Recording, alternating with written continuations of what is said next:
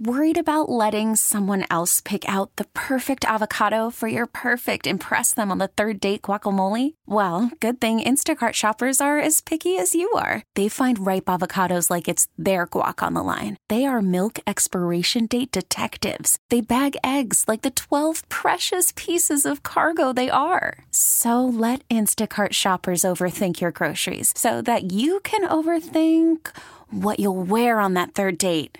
Download the Instacart app to get free delivery on your first 3 orders while supplies last. Minimum $10 per order. Additional terms apply. Here is Bobby Murcer.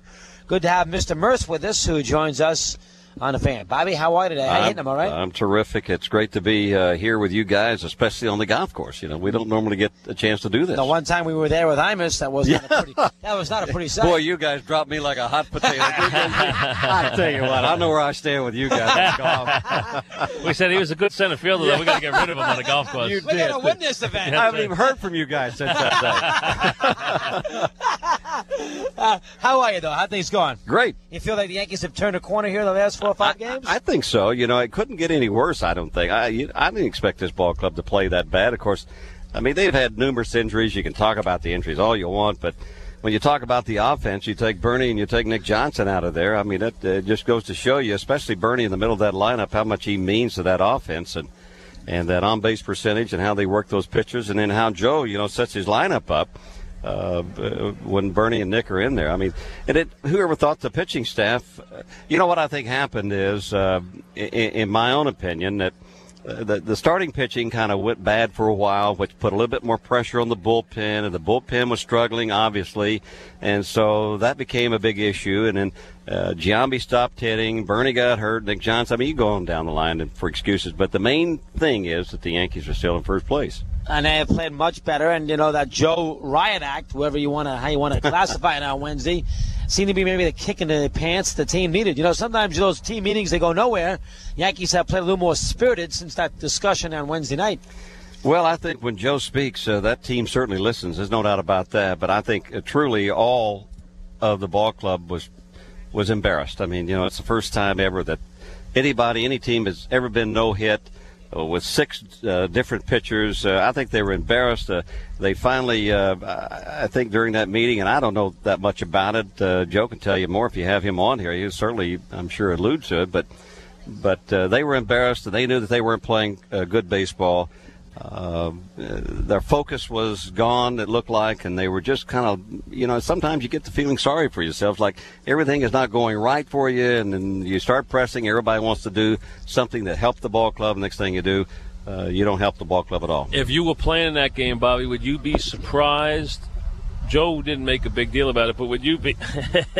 Jim Nance is going to come by. Hanukkah Sorensen's right behind. Oh, you guys want to draft him on your team now, don't you? Yeah, sure. Yeah, no, he stinks too, Bobby. He blew it for Imus, and then now he's just the MC. He already got. So he's gone out. through you and Imus. Huh? Yeah. Would you have been upset to have a guys in 8-0 games bringing in their 2 monsters? Oh, that out drove of the me crazy. Dotel and Wagner in a game that's 8-0 to pitch a no-hitter. I certainly wouldn't be happy about it. For sure.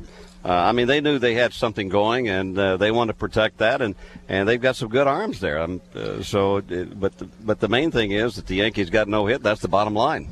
No doubt the bottom line.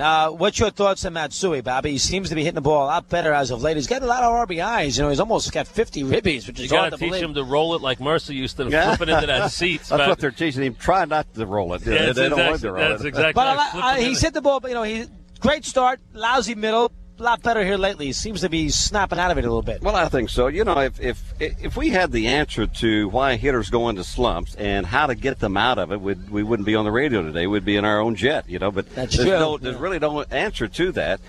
Players go into slump. Good hitters just don't stay in slumps very long. Bad hitters, they stay in it a little bit longer. But Matsui, I mean, he's a professional hitter. He knows what he's doing up there.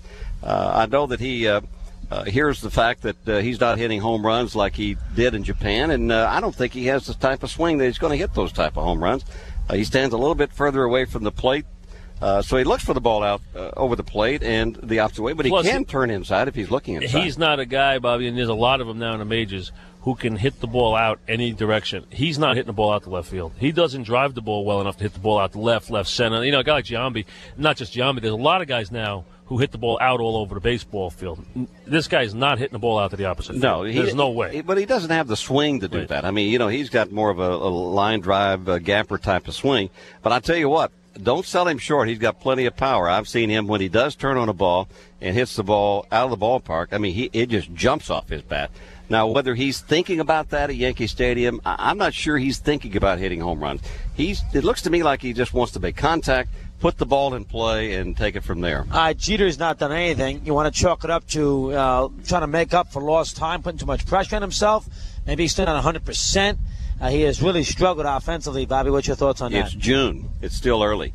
I mean, this kid had a severe injury. You got to remember that, and he missed a lot of games early in and probably in came the back season. too fast. He could have been. I mean, he could. Normally, the Yankees, they learned a long time ago, and one thing that they really do well is that when one of their players gets hurt, they make sure that when they bring them back that they're almost 100% ready to play. But Jeter's such a freak about wanting to get back on the field. He probably pushed real hard. He was bugging them big time. Right. But I mean, they've had players do that before, and they're not going to. They're not going to go against what they want to do as an organization, and they don't like to bring players back early from injuries. They want them to be 100% because they don't want them to go down again. I mean, I think it just takes a little bit of time, and DJ, he does a number of things that can help you win a ball game besides hitting. And I still think it's early, and before this season is over with, he's going to play a major role like he always has since 1996. Do you like Juan Rivera as a hitter despite his problems of late? Do you like Juan Rivera as a prospect? Well, I mean, as an everyday player? Well, no. Well, I don't know yet. I haven't seen enough. Yeah, I mean, I don't know that I've seen enough either. I mean, I've seen some things that he does well. Last year, Joe thought he was going to be an everyday player. This year, he looks very much overmatched at the plate. Well, he's gone through some problems. There's no doubt about that. But so have a lot of guys up and down that lineup. They've gone through some problems too.